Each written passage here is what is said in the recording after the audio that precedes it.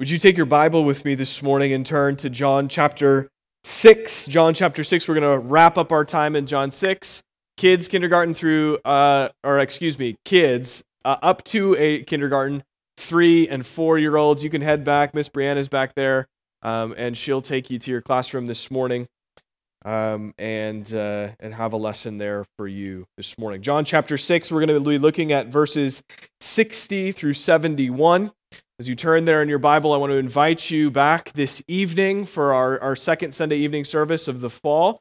This evening, we're going to highlight a handful of local area ministries, places where members of Buffalo City Church are pouring their time and energy into serving our community. And so we're going to highlight those in our time together this evening, as well as sing. If you come beforehand, that's at 6, and if you come beforehand at 5, we'll have a meal for you downstairs. And we'll make it easy on you to make it back here. You don't have to prepare dinner. Dinner will already be prepared for you. So come back at 5 and then at 6 for our Sunday evening service this evening. John chapter 6, beginning in verse 60. We'll read through the end of the chapter, which is verse 71. When many of his disciples heard it, they said, "This is a hard saying. Who can listen to it?" But Jesus, knowing in himself that his disciples were grumbling about this, said to him, "Do you take offense at this?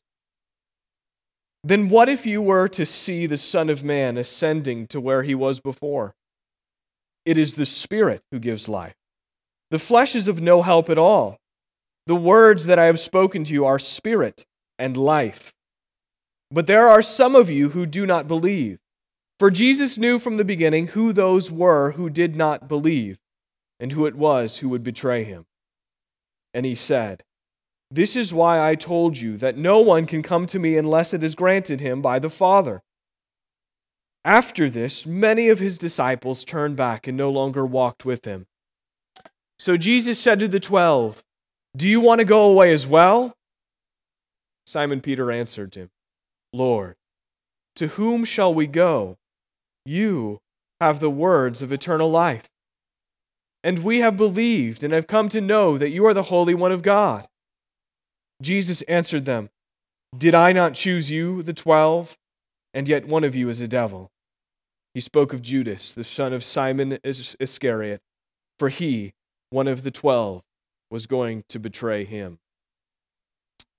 In combat sports, when you're bested, when your opponent has bested you, like you're in a crazy hold, they've got you around the head, and you've been beaten, what you say that you do is you tap out, because you literally tap the ground to indicate that you're surrendering in a combat sport, or you just pass out, which is probably far more detrimental to your health.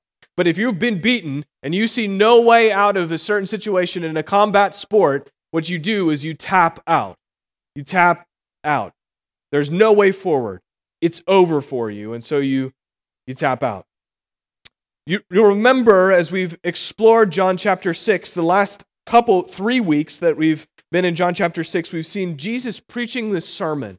And this sermon is called the Bread of Life Discourse. And Jesus says several times throughout this sermon, "I am the bread of life."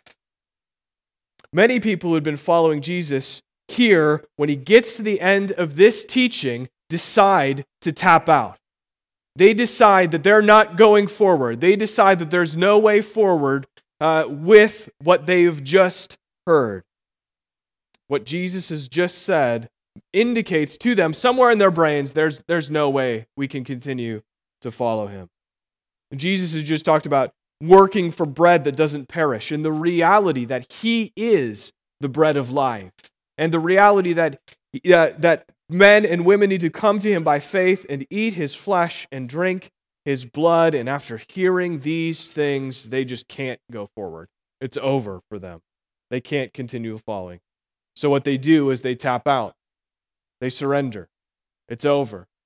We're moving on, and we see that clearly in verse 66. After this, many of his disciples turned back and no longer walked with him. The truth of this, though, the truth of what happens here is that there is another option for them. Although they didn't see a way forward, there was a way forward. And those who have the eyes of faith, as represented by Simon Peter here in this text, as represented by Simon Peter, see the way forward. The option that people who stop following Jesus here in verse 66 don't see, Peter confesses it. There is a way forward. The other option is that there is no other option but to continue following Jesus. The other option that Peter sees here and confesses is that there is no other option but to continue following Jesus, to press on. Because Jesus is the exclusive way to the Father, and if that's not clear to you so far of what we've seen in John's Gospel, and by the time we get to chapter 14, we're going to see it pretty clearly. There's no way to get to God except through Jesus. And if we look at verse 65 in our text, and he said, "This is why I told you that no one can come to me unless it is granted him by the Father." So this idea is building. It's building. Only those who the Father gives to the Son come to the Son. And if you go back, verse 44, last week, "No one can come to me unless the Father who sent me draws him." And if we go all the way back to verse 37 in John 6, "All that the Father gives to me will come to me, and whoever comes to me, I will never cast out." And now he says it.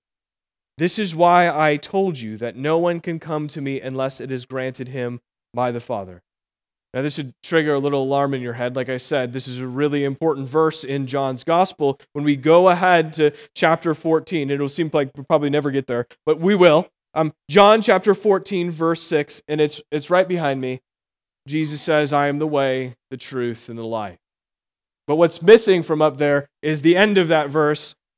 "No one comes to the Father except through me." Jesus exclusively makes this statement about himself. No one comes to the Father except through me. He doesn't say, some come to the Father through other ways other than me. He says, no one comes to the Father except through me. Only those, in our text, only those that the Father grants the Son come to the Son, and no one comes to the Father except through the Son. Only those that the Father grants to the Son come to the Son, and no one comes to the Father except through the Son. You won't come to the Son unless the Father grants it to you.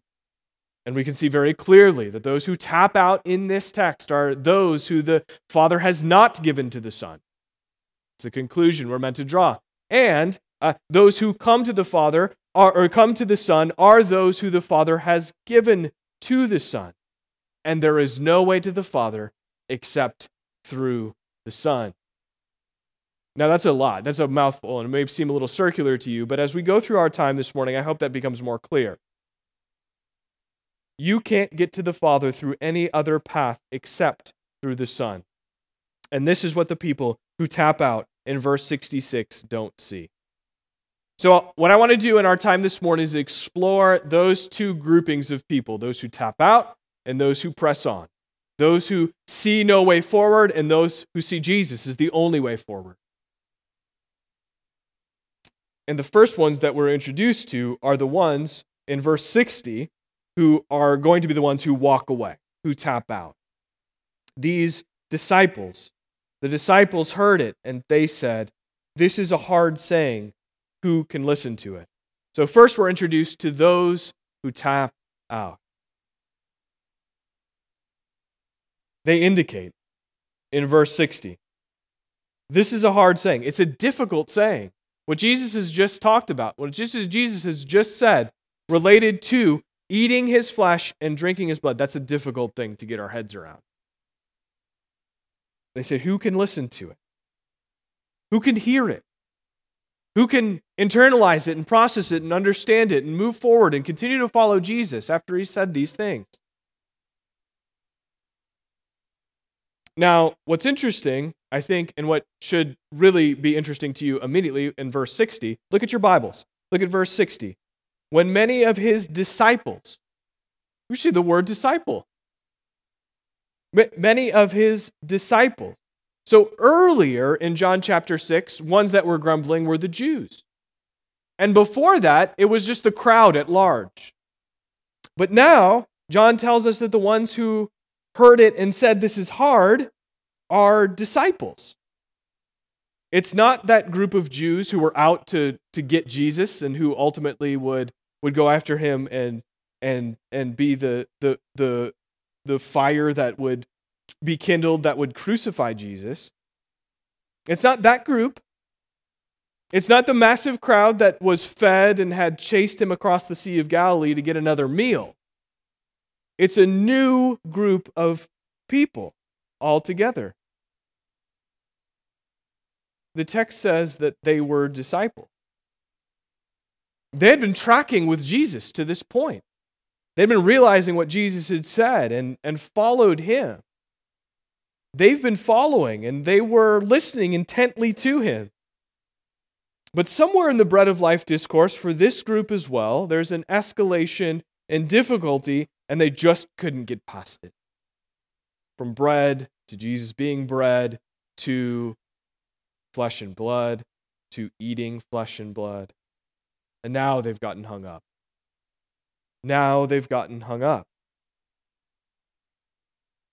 I think at the beginning of John chapter 6, we meet a crowd that's 5,000 men plus women and children. And throughout the course of that time, the crowd has gotten smaller and smaller and smaller until it's a handful of people who are devoted followers, and then ultimately just the 12 are left. In verse 67, from a large crowd that was fed the previous day to a group of more committed individuals who were willing to track Jesus across the Sea of Galilee, who heard his words. They were listening intently. But as he said these things, they became more and more offended or couldn't quite figure out what he meant, and so they peel off until just the 12 are left.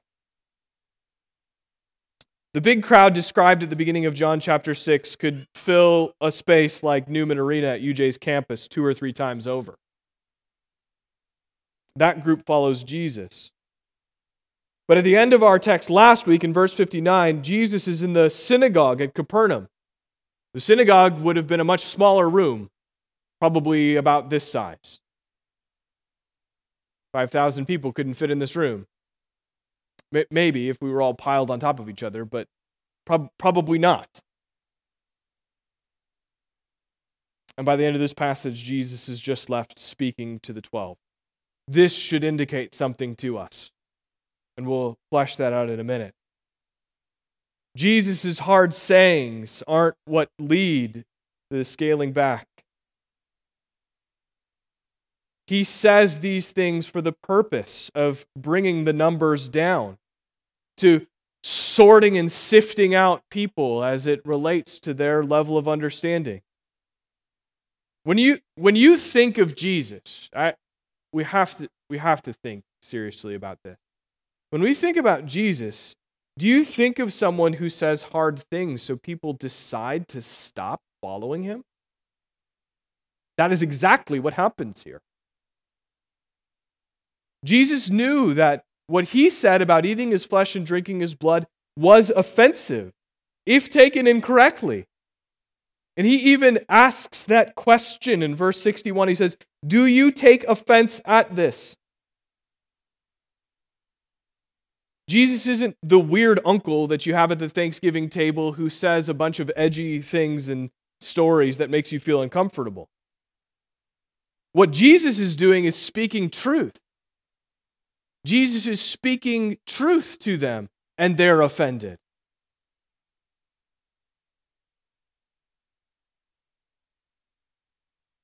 Have you ever thought about this? Jesus' words are always reflecting the speech that is commended to us in Scripture. Jesus' words are always reflective of the speech that the Bible commends to us.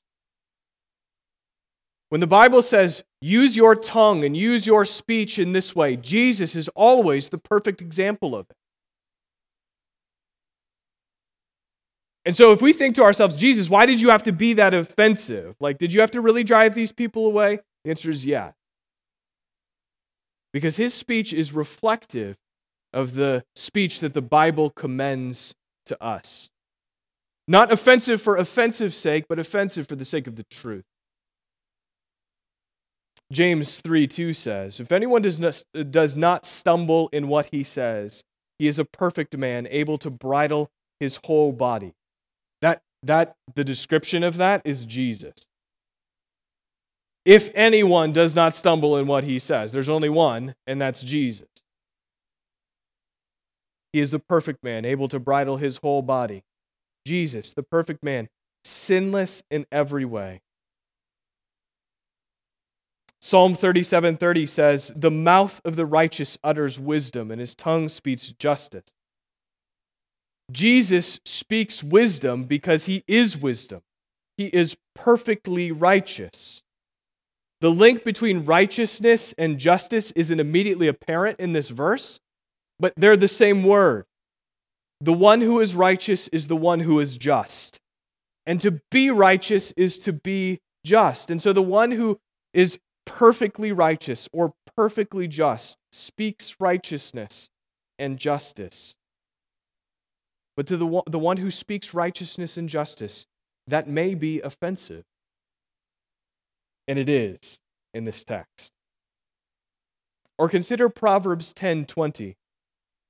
The tongue of the righteous is choice silver. The heart of the wicked is of little worth. Again, Jesus is the one who is righteous.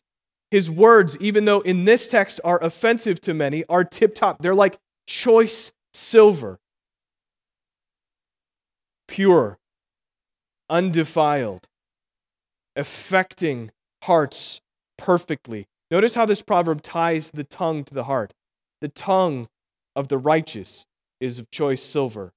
The heart of the wicked is of little worth. The tongue and the heart are intimately tied, and Jesus confirms this in Matthew 12:34 when he says, for out of the abundance of the heart, the mouth speaks. Now, none of us would say, well, Jesus was speaking from a position, after reading these things, Jesus is speaking from a position of being offensive for offensiveness' sake. Rather, Jesus is simply speaking the truth. The heart of Jesus, perfectly righteous, led to him saying the things that he says in John chapter 6. Led to the truth coming out. And it led to men and women walking away from him. Completely righteous, uncorrupted by sin, wisdom himself. Jesus speaks the words in John 6 perfectly intentionally, and they have their fullest effect. They have their intended effect. Jesus' words, we're meant to see this here in John 6, were meant to scale back the numbers in the crowd. He knew his sayings were hard. He knew his sayings were hard. He knew his sayings were offensive for those who couldn't understand what his meaning. Those who did stick around were those who had true faith and the ones who believed. Look at what he says in verse 64. He ties the questioning of the offensive nature of what he's just said to belief. But there are some of you who do not believe. And then in the parenthesis, for Jesus knew from the beginning who those were who did not believe and who it was who would betray him. Notice the text tells us about Judas Iscariot immediately here, the one who would betray Jesus at the end of his life. Jesus says it more explicitly right at the end of our text in verses 70 and 71. He says, Jesus answered them, did I not choose you, the 12, and yet one of you is a devil? He spoke of Judas. John just tells us. He spoke of Judas, the son of Simon Iscariot, for he, one of the 12, was going to betray him. Judas is one of the 12 who does not leave Jesus. But his reasons were not because of belief. He did not stick around with Jesus for his belief. but because God's purposes needed to be fulfilled in him. And so Judas's actions would lead to Jesus' crucifixion, that necessary event that would bring to completion all that Jesus set forth to accomplish, and that Jesus was talking about when we visited the idea of the atonement for the first time in verses 52 through 59. So because of Jesus' hard sayings in John chapter 6, throughout the bread of life discourse, the crowd is scaled back. People say, I can't go forward with this. And only the 12 then remain. And verse 66 again shows us that they tap out. Jesus addresses them, then the 12 who are left. And he says, do you want to go away as well? Now, Jesus knows their answer based on the parenthesis in verse 64. Jesus knew from the beginning who would believe. Jesus knew the answer. But Simon Peter gives us this beautiful statement, this magnificent confession. And it leads us then to the second point. These are the ones who press on. Those who press on. The confession that Peter makes, Lord, to whom shall we go? You have the words of eternal life, and we have believed, and we have come to know that you are the Holy One of God. You should be transported immediately back to John 1:1. You have the words of eternal life. In the beginning was the Word, and the Word was with God, and the Word was God. And then in verse 4, in him was life. And then in verse 14, and the Word became flesh and dwelt among us, and we have seen his glory. Glory as of the only Son from the Father, full of grace and truth. This is who Jesus is, and John tells us right out of the gate. Those first 18 verses in John's Gospel, we learn right out of the gate who Jesus is. Now, the disciples, the 12, are beginning to understand. They're beginning to come to know at a more intimate level who Jesus is, who this one is, who they're walking with, who the one who that they're following, the one who said all of these hard things, who he is. Peter saw Jesus for who he is, and therefore he makes this declaration of faith. Remember last week when we talked about eating and drinking the flesh and blood of Jesus, that stands in for the idea of coming to him to receive all of his benefits by faith. The things that Jesus offers us are received by faith, and it is faith that joins us to Christ. And so when we get here and we see a declaration of faith by Peter, we understand what that looks like. To continue following Jesus, despite maybe not understanding exactly all of his purposes in everything, but then also to recognize that he is Lord. That's the first thing that Peter says. Lord, to whom shall we go? Note, Lord. Peter is declaring that Jesus is more than just a teacher. He's declaring that he's more than just the rabbi he's been called before in the book. We find out that he's more than just a good guy who's traveling the countryside. But this declaration by Peter this declaration of faith when he says Lord, indicates that by faith he is submitting himself to Jesus. Lord, to whom shall we go? He is submitting himself to Jesus. This isn't a partial submission. There's nothing about Peter's statement here and Peter's life as we follow him through the Gospels that would indicate that he was only doing this in one area, or it was just this day, and that Jesus was far from him for the rest of his life. His declaration of faith here is, to whom shall we go? indicates an all of life type of understanding. Lord, to whom shall we go? You have the words of eternal life. But the second part of this declaration, found in verse 69, is where he says, and we have believed. There's that idea of belief, but then, and have come to know that you are the Holy One of God. This is, again, another way of saying that Jesus is the Christ when he says the Holy One of God. Your Bible may even translate it the Messiah. Jesus is the one who came down from heaven to redeem and to deliver God's people.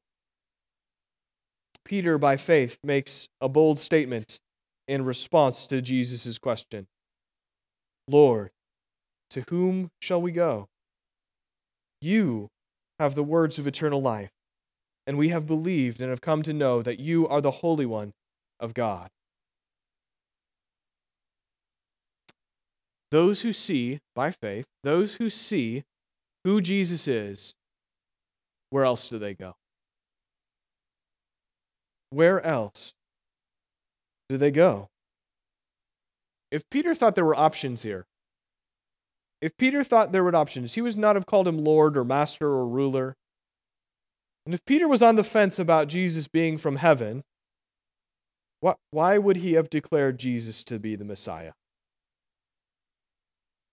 If Jesus is Lord, and if he is from heaven, like he's reiterated over and over and over again in this chapter, and if he is the Messiah, the one who's come to deliver his people, if that is truly who Jesus is, if he is truly who he says he is, then where else would we go?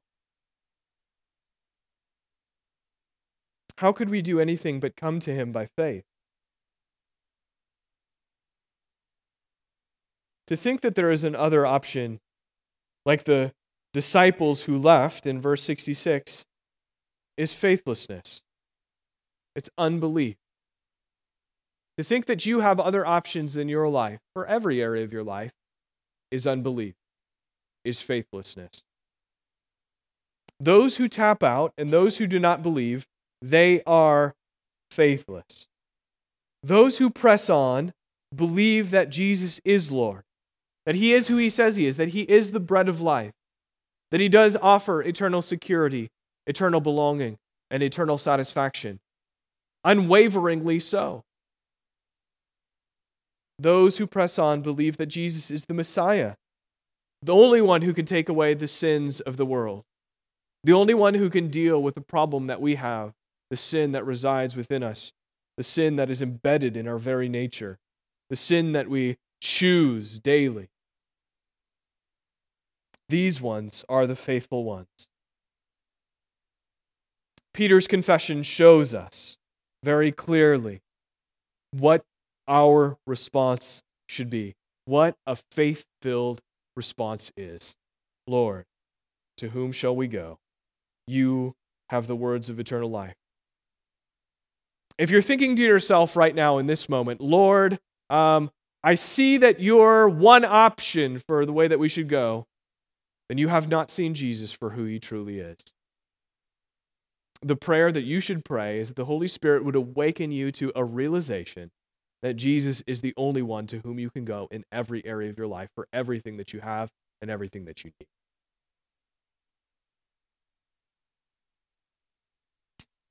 Let's draw a few conclusions based on this text, and then we're going to move to the Lord's table this morning. The first thing that I want you to see this morning as we walk away is that a bigger following isn't the goal. A bigger following isn't the goal. We see that in the way that Jesus speaks. He speaks truth. He's very clear about the things that he is doing in order that men and women who have faith will make confessions and declarations of faith and come to him. But to those who do not have faith, like in verse 64, there are some of you who do not believe. Those are the ones who depart. Their faithlessness is the thing that drives them away. A bigger following isn't the goal, therefore. So increasing influence or growing in size or numerical value is an assumed goal in our culture. It's an assumed goal in our culture. More Twitter, Instagram, Facebook, TikTok followers is what drives many people in our culture. Having voice that resonates far and wide, that makes it into the newspaper, or that gets or is present in the local news. It's seen as important. Every week, someone launches a new podcast that you can listen to. Books are endlessly being written to get ideas out into the world. Additionally, many churches and church leaders have idolized the idea of church growth. And I want to make it clear that this leads to compromises, especially in the realm of truth. Skirt issues of sin or God's design for human sexuality or matters related to sanctity of life. Friends, we should not compromise truth to make people feel comfortable and at home. We are called to fear God and not fear man. Jesus didn't fear followers tapping out. Earlier this week, if you're in the Bible reading plan and you're caught up, you read 1 Corinthians 1. And in verse 18, in 1 Corinthians 1, it says, "For the word of the cross is folly to those who are perishing, but to us who are being saved, it is the power of God." When we tell the truth about the gospel, men and women are offended. It is an offensive thing. The truths of Scripture hit the ears of unbelievers, and Paul says here that it sounds of folly. It sounds of foolishness. They speak of it as old-fashioned, a sacrificial system, a sacrifice, a son sent into the world. They make claims of cosmic child abuse. They cite secular criticism, and they double down on relativism. They say, Jesus isn't the exclusive way to the Father. All paths lead to God, or some silliness, nonsense like that. But to those who are being saved, the gospel engages the mind and the heart like nothing else can. Jesus says it here. He says, "The words I have spoken are spirit and life." The words I have spoken are spirit and life. When received with ears of faith, the words of Jesus make alive our spiritual sensibilities. You hear what would have been offensive to you. A cross, a blood-stained cross. Capital punishment is our salvation. God chooses to grow a following. He may choose to grow church attendance. He may choose to grow influence. But friends, this is not an indicator of His favor. It may be, but it's not guaranteed. Was God's favor not upon Jesus Christ? And yet men and women walked away. A bigger crowd should lead us to assess our faithfulness and ask are we making compromises in the area of truth?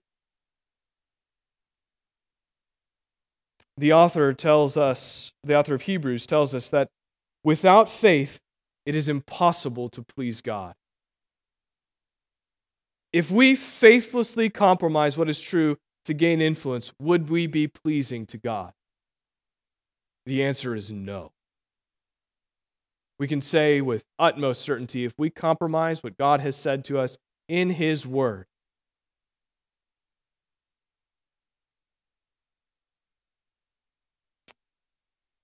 it would not be pleasing to God. God, through His Word, may cause men and women and boys and girls to come, but He may also use it to sift, paring back numbers to expose those who truly have faith. Friends, our call is to be faithful. Like Peter, who made a bold declaration of faith. Because to whom else shall we go? Who else should we go to other than Jesus Christ, the one who says, "I am the way, the truth, and the life exclusively. So that's the first thing I want you to see here, or for you to see here. A bigger following isn't the goal. The second thing is Jesus' words are never idle and always have their intended effect. We can with certainty say that through hard sayings, Jesus exposed the faithless. They turned back. They tapped out. And the question for you is, do you see Jesus' words as foolishness? Do you see Jesus' words throughout Scripture as foolishness? Are you tempted to tap out when you come upon certain things that Jesus says? And you say, of course not, of course not. I understand. We must be joined to Christ by faith. But what about the instances where Jesus' words are hard to hear, like the disciples here in this passage? What about the instances where the things here, we're like, yeah, we can ingest these make sense to us, but what about the things in your Bible reading plan when you run up against them, do you think to yourself, maybe? The instances where Jesus' words are hard for us. How we live puts on display if we think Jesus' words are foolish or not. Let me give you some examples. Does your life display a pursuit of money and material despite Jesus' words, you cannot serve God in money? Does your life display or put on display that you serve the idol of family despite Jesus' words? If anyone comes to me and does not hate his own father or mother or wife and children and brothers and sisters, yes, even his own life, he cannot be my disciple. Does your life show the opposite and show neglect for your family relationships despite Jesus' words? Husbands, love your wives as Christ loved the church and gave himself up for her. Or, wives, submit yourself to your husbands as to the Lord. Or, children, obey your parents in the Lord, for this is right. Or, fathers, do not provoke your children to anger, but bring them up in the fear or in the discipline and the instruction of the Lord. Does your life show frequent neglect of the meeting of the saints and congregational worship despite Jesus' words? And let us consider how to stir one another up to love and good works, not neglecting to meet together as is the habit of some, but encouraging one another, and all the more as you see the day drawing near. Are those words hard? Are you prepared to discard those things? I could go on, but you get the idea. Peter's confession indicates to us that he believed the words that Jesus spoke, and his confession gave evidence of that belief, and he continued to follow Jesus. His life gave evidence of it. When you ignore and live contrary to Jesus' words, you have acted in disobedience. And those things have their intended effect. But for those who hear Jesus' words and respond, the intended effect of those words on us is faith. By following him and his words in all of life. That brings us then to the Lord's table this morning. We get to live our belief right now. This isn't for later. This isn't for later at 2 o'clock in the afternoon. This isn't for tomorrow when you get to work. This is for right now. We get the opportunity to come to the Lord's table and to live by faith, by approaching the table, receiving the elements, understanding Jesus' perfect life and sacrificial death is the means by which we are justified. It is through his perfect life and sacrificial death that our sin is atoned for. And we are promised an eternity of abundant life. That's what the Lord's table is. Eating the bread, representative of Christ's flesh. Drinking the juice, representative of Christ's blood. Symbolizing the reality that you and I together are joined by faith to Christ. Faithfully living in all that God has commanded us to do in Scripture. So I want to invite you to come up to receive the elements in a moment. But let me read from 1 Corinthians 11. For I received from the Lord what I also delivered to you, that the Lord Jesus, on the night when he was betrayed, took bread. And when he had given thanks, he broke it and said, "This is my body, which is for you. Do this in remembrance of me." In the same way also he took the cup after supper, saying, "This cup is the new covenant in my blood. Do this as often as you drink it, in remembrance of me. For as often as you eat this bread and drink this cup, you proclaim the Lord's death until he comes." So this morning we're going to make that declaration by faith. We're going to declare together with Peter, "To whom else shall we go?" When you walk down the aisle this morning to grab these elements at this table, you are saying by faith, "To whom else shall we go? To whom else shall we go?" The broken body, the shed blood of Jesus, the atonement of our sins, the righteousness of Christ imputed to us. To whom else shall we go? There is nowhere else to go. If you cannot in your heart make the statement, "To whom else shall I go?" then don't approach the table this morning. Don't come to the table this morning. If you think that there's another way other than Jesus Christ to get to the Father, don't approach the table. No one's watching you, it'll be fine. Consider the words of Jesus here in John chapter 6. This event that we're about to participate in is for those who have been joined to Christ by faith. So this morning, I would invite you to come, pick up the elements when you're prepared in your hearts to do so. If you have kids in here, by all means, invite them to participate if they've made a credible profession of faith. But if not, just allow them to observe and use it as an opportunity, as always, to share the good news of Jesus Christ, what he's done for them, and what he's done for us. Let me pray. The worship team will come up. Worship team, if you grab your elements on the way up, that would be lovely. And then when I'm finished, we'll sing and approach the table when you're ready in your heart to do so. God, we thank you this morning for your words that are given to us. God, we thank you for the truth that is put on display in Scripture. God, we praise you this morning that we as your people can come before you in faith and make a public declaration like the Lord's Supper that we have been joined to you. God, would we see this morning very clearly who Jesus Christ is? God, and would in our hearts make the same declaration that Peter makes in this text. To who else shall we go? He, Jesus, has the words of eternal life. God, may we approach him this morning. God, and may we approach the table ready to make a similar statement. God, we thank you for all that you are in Jesus Christ. And we praise you. It's in Jesus' name we pray. Amen.